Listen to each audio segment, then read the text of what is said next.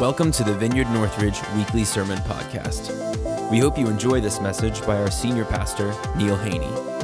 For more information about our church, visit our website at vineyardnorthridge.org or find us on social media at Vineyard Northridge.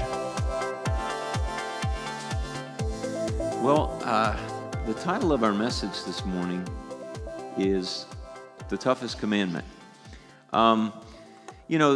This is my opinion, by the way, of what the toughest commandment is.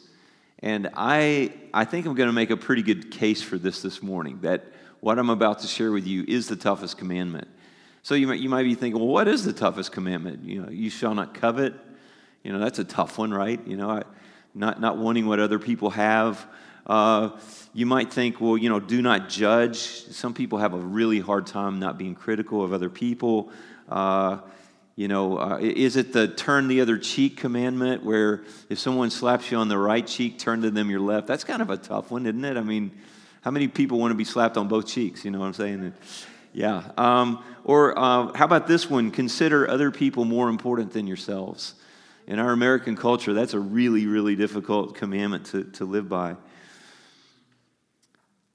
But I think the commandment that I'm going to present to you this morning, it's more a command from the Lord than a commandment. But it includes all of this stuff, by the way.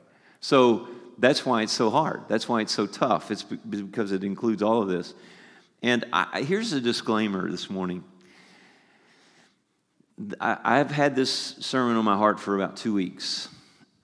This is like 2 weeks ago when I preached on home.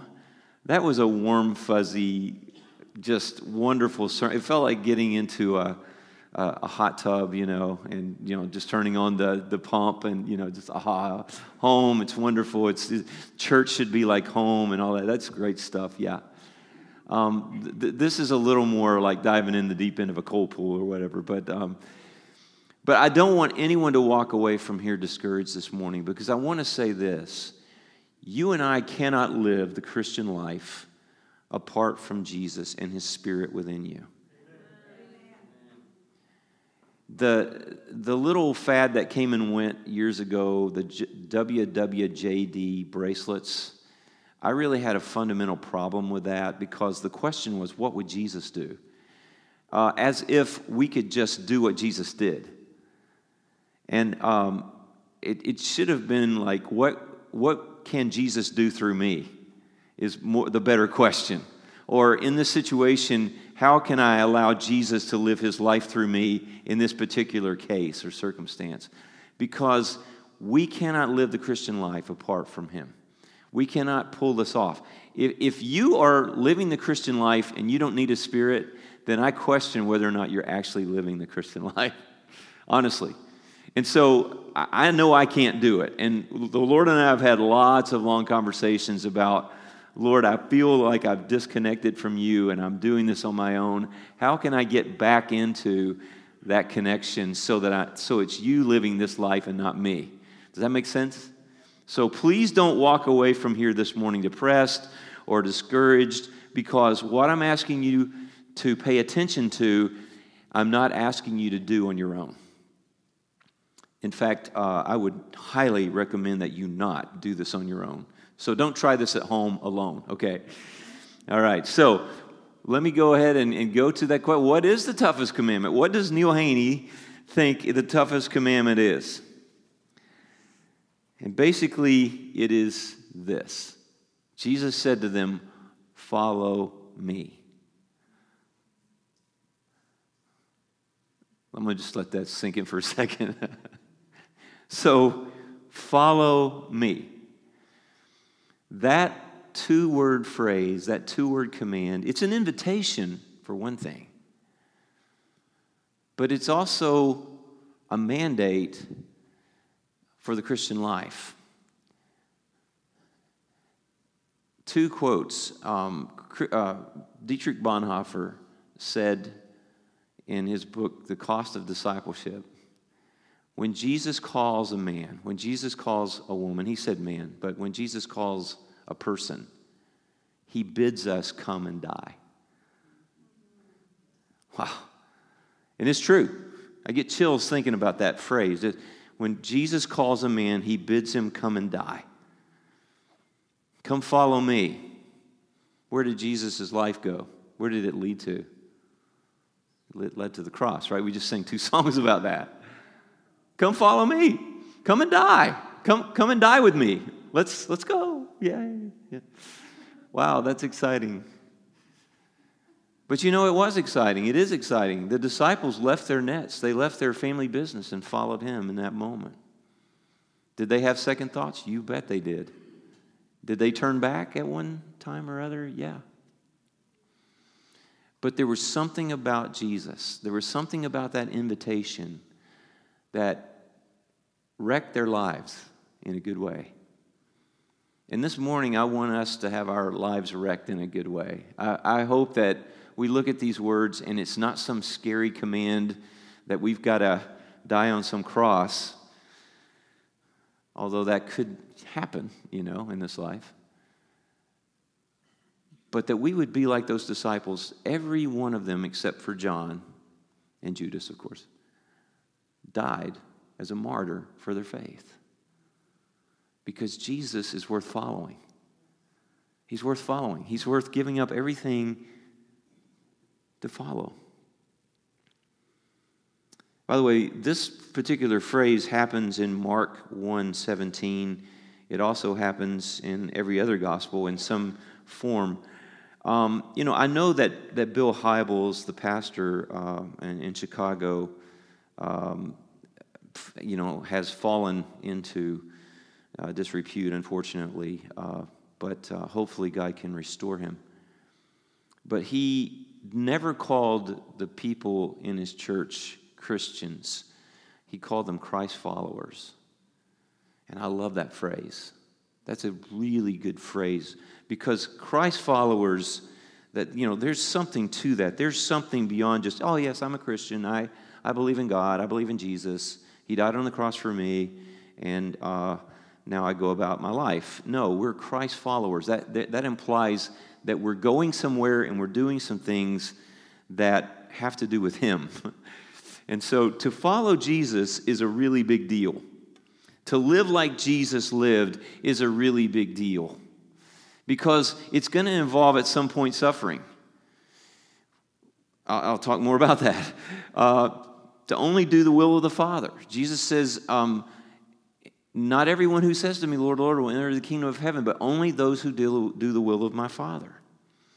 It means to lay down your life for the Father and for other people. And so I want to get to the text, and I want to set the context for this very quickly. This is from the Gospel of Luke, and Luke is a very special person, because Luke is, as far as we know, is the only Gentile that ever wrote a book of the Bible. Every other author of books in the Bible were Jews. They were Israelites, except for Luke. Luke wrote the book of Luke, which, obviously, and he also wrote the book of Acts. And Acts is kind of a continuation of Luke. It's like you could just take those two and put them together and have one long story about from Jesus' birth until the death of Paul. He gives this. And Luke, by the way, was Paul's doctor. He was a Gentile doctor, and he ministered to Luke physically as he ministered to Paul physically as Paul went through his life. And I'm going to tell you, Paul kept this guy busy. We're going to see the list towards the end of the sermon of the things that Paul went through. It seemed like Dr. Luke was constantly doctoring Paul. But what Luke did is when he and Paul went down to Jerusalem, he got with the disciples and he interviewed them, and he wrote down everything he could about Jesus and about the things he said and the things he did. And so he has this wonderful gospel that's based on the testimony of the disciples. And Luke 9 is where we're about to read. The context of Luke 9 is that Jesus has just asked his disciples, who do people say that I am? And of course they answered, some people say you're, the resurrected John the Baptist who had been beheaded already. Some people say you're Elijah. Some people say you're one of the prophets. And then he turns to them and says, well, so who do you say that I am? You've been with me for a while. Who do you say that I am? And Peter has this moment of brilliance. There are very few in the Gospels, but he has this moment of brilliance where he says, you're the Christ, the Son of the living God. Now, in the Gospel of Luke, he just says, you're the Christ of God. I love the fact that Luke leaves out of the story what happens next with Peter. He doesn't show Peter in a bad light, where Peter's like, having this argument with Jesus and ends up losing. Luke doesn't include that. So here's what Luke said, or here's what Luke records about this particular incident. Now, Peter's just said, you are the Christ of God. Yours, Jesus Christ, the Son of the living God. And Jesus replied this way, "Oh, shucks, guys, you should not have said that. I'm really not worthy of that kind of, No, he says, and he said, the Son of Man must suffer many things and be rejected by the elders and the chief priests and the teachers of the law, and he must be killed, and on the third day be raised to life."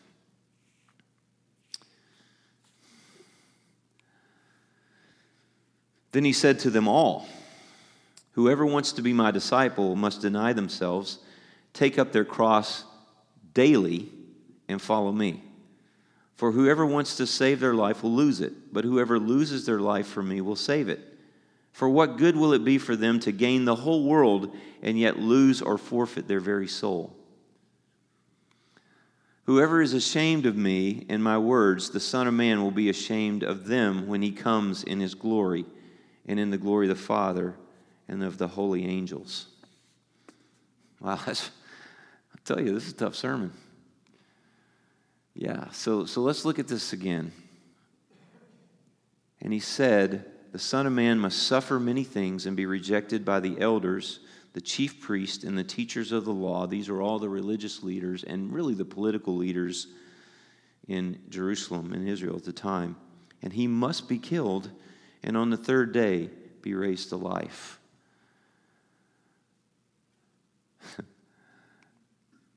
To truly follow Jesus is deadly serious business. Guys, I don't know how else to say this. When Jesus calls a man, he bids him come and die. To truly follow Jesus means to potentially suffer. There's a lot of talk in the New Testament about suffering. You don't hear a lot of sermons on that. And I'm not going to spend a lot of time here. But suffering is a part of this Christian life. It's a part of following Jesus. I told you all the disciples were martyred. John was exiled to the island of Patmos, which is basically a prison, an island. It's kind of like San Quentin, I guess, the prison out on the island off the coast of California. But to follow Jesus is to suffer. In fact, in Romans 8 it says, we will be co-heirs with Christ if we also suffer with him. The brother of Jesus says, James says, right out of the gate in James, consider it all joy, my brothers, when you encounter various trials and suffering, because that produces a lot of good stuff in your life, including patience. Suffering is a part of being a follower of Christ. It just is. And sooner or later, we're all going to experience it. I said potentially, but it's pretty much a guarantee that there's going to be some suffering in this life if we follow Jesus, if we truly follow him, to potentially be rejected by powerful people. I was just talking to someone this morning. A family member took a stand about something, and their entire family turned on them. That's going to happen. They were rejected by their family. That hurts. When you stand for the truth and people that you love turn on you and they persecute you and they say all kinds of bad things about you. Jesus said rejoice over that. That's kind of weird, isn't it? Rejoice when people persecute you and put you down and say all kinds of evil things about you. For great is your reward. Wow, that's fun. Yeah, wow. And then to potentially die as a martyr. I mean, that's what happened to Jesus. How many of you are familiar with the book The Heavenly Man by Brother Yun? Anybody read that book? 2 people, yeah. I would really recommend reading that. It reads like a novel. It's about, Brother Yun is a man my age. He and I were born the same year, 1958. I know that's old, but yeah. And Brother Yun became a Christian. It's a miraculous story about how he became a Christian in China. And he was one of the founders of the house churches in China. Story is incredible. The stuff he went through, the miracles that happened in his life. The way he got his first Bible was incredible. I'm not going to take time to tell the story. I just want to say that this man suffered and suffered and suffered and suffered. The police showed up one day at his door after he had started one of the churches, house churches, and arrested him, and he was gone from his family for 5 years. The second time he was imprisoned, he was taken out of his cell, taken to an interrogation room, and they beat his legs until he was completely crippled and disabled, and took him back and threw him back in his cell. And he couldn't walk. And one day the Lord told him that, just like, remember how the story of Peter, where Peter, the angel, woke him up and said, let's get out of this prison, and the doors open, and same thing happened with Brother Yun. The Lord said, get up, I'm freeing you. He walked past 3 guards, 3 gates, out the front door, got on a bicycle. He was halfway home when he realized he could walk. Incredible story. But I mean, that, those kind of things happen, guys. We've lived in a nice bubble. And I'm not so sure that bubble isn't about to pop, honestly. To follow Jesus means to choose to do the Father's will over our own will. Then he said to them all, whoever wants to be my disciple must. Okay, this is the core of the most difficult, the toughest command. Deny themselves. Americans don't like to do that. Take up your cross daily. Daily. Do you know that's like saying, take up your electric chair daily and follow me? And follow me. Whoever wants to be my disciple must deny themselves, must take up their cross daily, must follow me. Jesus has a lot of admirers, but not quite as many followers, not quite as many disciples. To follow Jesus means to deny ourselves our own will and way. Jesus said in the garden, not my will, but thy will be done. As Jesus is, so are we on this earth. Jesus set the standard. He set the bar. He said, this is how it's done. Not my will, Father. I don't want to go to the cross. I don't want to suffer at the hands of the Pharisees and the Roman guards. I don't want to be scourged by 2 Roman soldiers. I do not want to be stripped naked and nailed to a tree. I don't want to go through that, Father. That is not on my bucket list of things I want to do in this life. But nevertheless, not my will, but thy will be done. That's why you and I are here today. That's why we're not headed to hell, guys.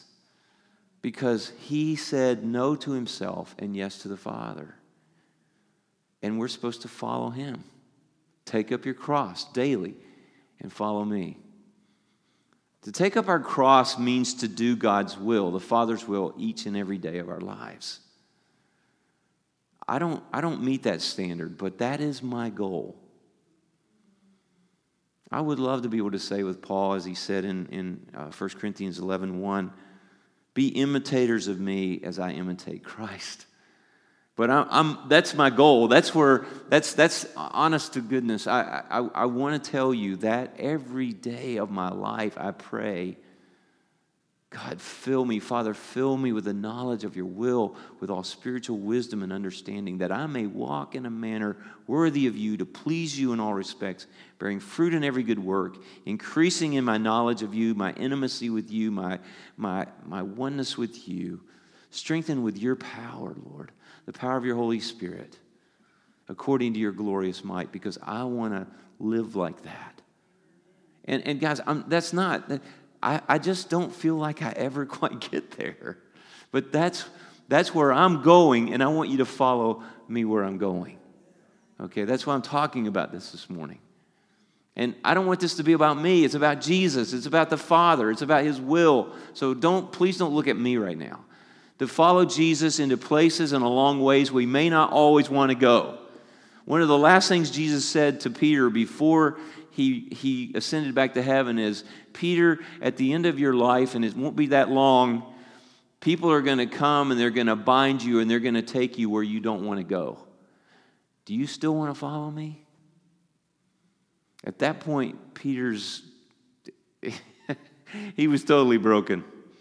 He's like, Lord, you know I do, but you know what I just did? I just denied you 3 times. I just ran away and abandoned you. Lord, I want to be that way, but I can't. I just don't know if I got it in me, and I'm quite sure I don't based on what I just did and what I didn't do. And then Pentecost happened, and this coward became the great apostle who was crucified upside down when he died at his request. To truly follow Jesus means to lose the ownership of your own life, giving up control of your life. Ouch. That is not an American dream right there. That is not life, liberty, and the pursuit of your own happiness. I'm sorry, guys. The kingdom of God is counter to the kingdom of this world, the kingdoms of this world, including the good old US of A. Life, lordship, and the pursuit of God's will is the kingdom of God. Life in Christ, giving up our rights to ourselves and following Him,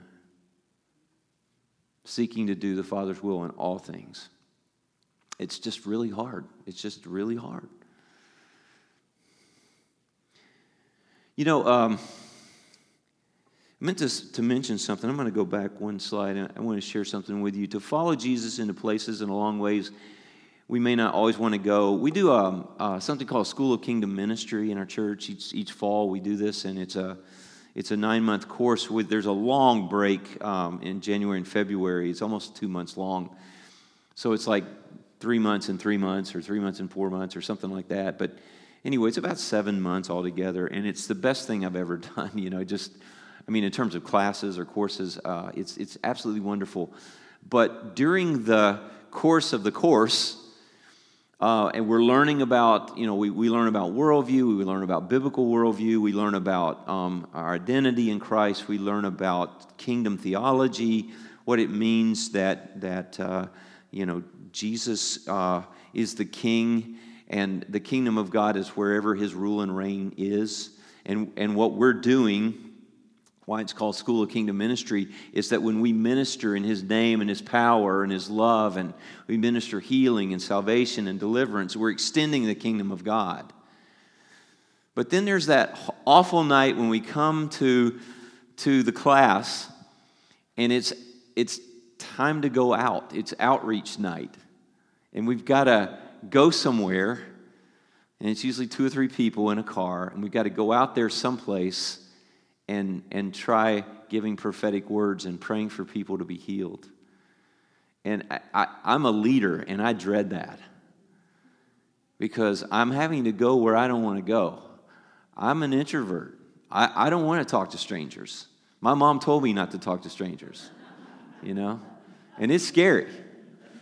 And I've had some pretty bad experiences talking to strangers. I never will forget this old guy. He's limping into Walmart, and I felt like the Lord wanted me to pray for him, or at least offer. So I walked up and I said, "Sir, I see you're limping." He's like, "Yeah." The hardest people in the world to minister to are guys between 60 and 80. They're tough cases, man. And so this old guy's limping, and I walk up to him. I was like, would you mind if I said, what's wrong with you? I have bone on bone, my knee. I'm about to have surgery in a couple weeks. I said, do you mind if I pray for you? He's not stopping. I follow him into the store. He's shopping by the time I ask the question. And I said, do you mind if I pray for you? He said, I don't care. I was like, no, could I pray for you right now? He's like, no. I was like, thank you very much. Have a good day. I don't like that. I don't like that. I don't even like it when they say yes, because then, it's like, oh, what if nothing happens, And I don't like that. I don't know of anybody that really likes that. I got a really good friend. His name is Brian Blount. That dude is like, he prays for people, they get healed. He loves to be on, the phone with AT&T or, Spectrum or whoever. And he's got them cornered. He's like, okay, now you've helped me, I want to help you. He's like, I feel like the Lord just told me that you have like a really bad pain in your left shoulder. Oh, yeah, how did you know that? Well, I'm just practicing hearing the Lord's voice, and he just said that. He posts this stuff online all the time. He actually interviews the people that he prays for when he can, like when he goes on the streets, and he'll have them tell the story about how God healed them, and then about how they gave their lives to Christ. It's wonderful. It's wonderful to see this stuff. He hates doing that. He doesn't like it. He's more of an introvert than I am. But he keeps stepping out in obedience, and life really is best out on the water, out of the boat and out on the water. But we don't like it out on the water because there's wind and waves and it's dark, and we know that we could sink at any moment. It's just not fun sometimes. So to truly follow Jesus means to lose the ownership of your life, right?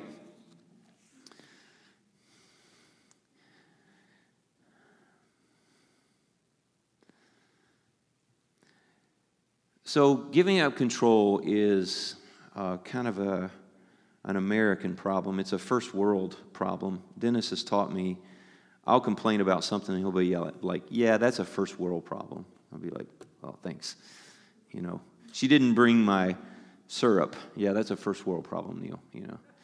Anyway, we're out to lunch and anyway. Kudos to Dennis. He keeps me honest. Whoever wants to save their lives will lose it, but whoever loses their life for me will save it.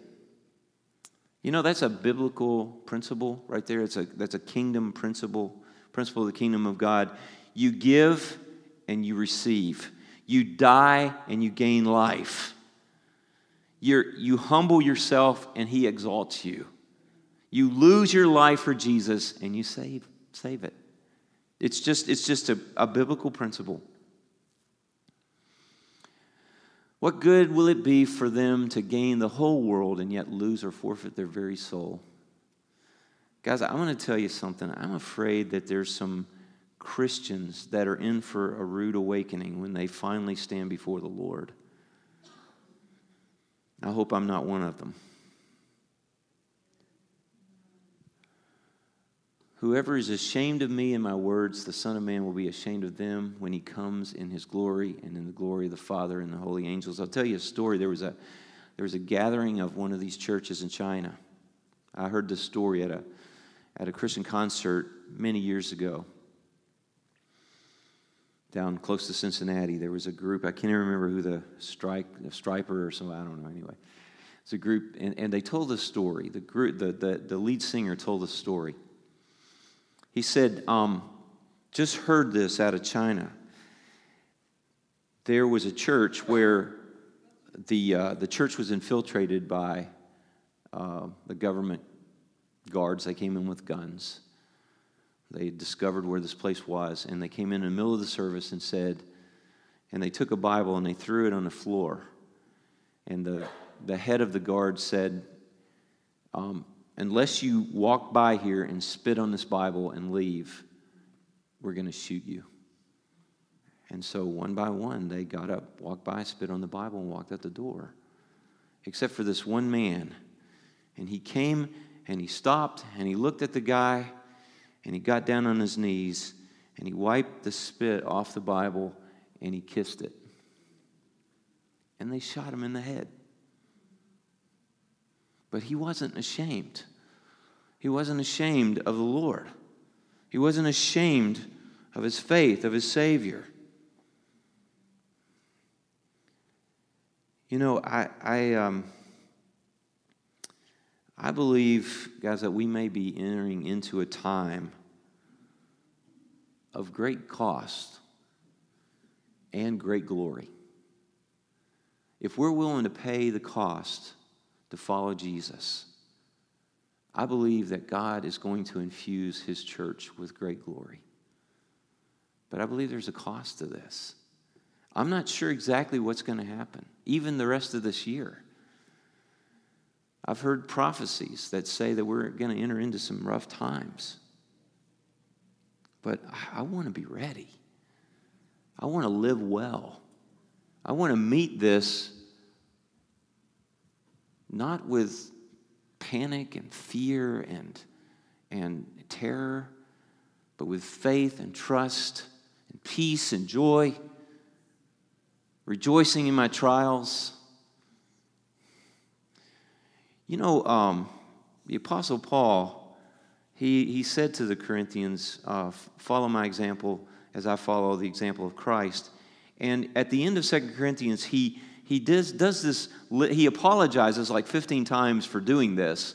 But he says, I know that there are people that are saying that I'm really not that great and that you shouldn't be listening to me. And I understand that they think they're great and you should be listening to them, and that's great. But there's a reason that I feel like that you should listen to me, you bunch of knuckleheads. Like I said, Corinthians, 1 and 2 Corinthians, I really think should be called 1 and 2 knuckleheads. But anyway, because these guys were unbelievable. Read it. You'll understand what I'm saying. But he said, guys, I just want to give you some of my credentials as an apostle. The Jews have given me the 39 lashes. It's 40 lashes with a whip minus one so they don't overdo it. 5 times. 5 times. Luke has his hands full, right? Beaten with rods 3 times. Stoned and left for dead only once. They stoned him to death, and then after they left, he got up and walked away. That would have been interesting to see. He said, I've been in constant danger, and he just lists all the ways that he's been in danger, like 15 different ways he's been in danger. Shipwrecked 3 times. Shipwrecked 3 times. He spent an entire, 24 hours floating on a piece of wood out in the Mediterranean. Imprisoned most of the end of his ministry, like most of the last years of his ministry, he spent in prison. And I love what he says in 2 Timothy. This is kind of his swan song here. The time for my departure is near. It's like he's waiting for his airplane. I have fought the good fight. I have finished the race. I have kept the faith. And now there is in store for me the crown of righteousness, which the Lord, the righteous judge, will award me on that day. And not only to me, he says, but also to all who have longed for his appearing.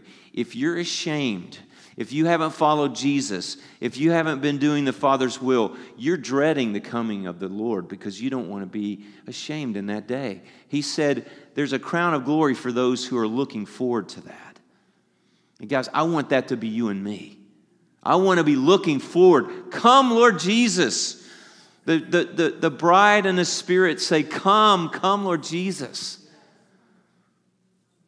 We long for your appearing because we've been doing the Father's will. We've been suffering for you. We've been dying to self daily. We've been taking up our crosses. We've been doing his will.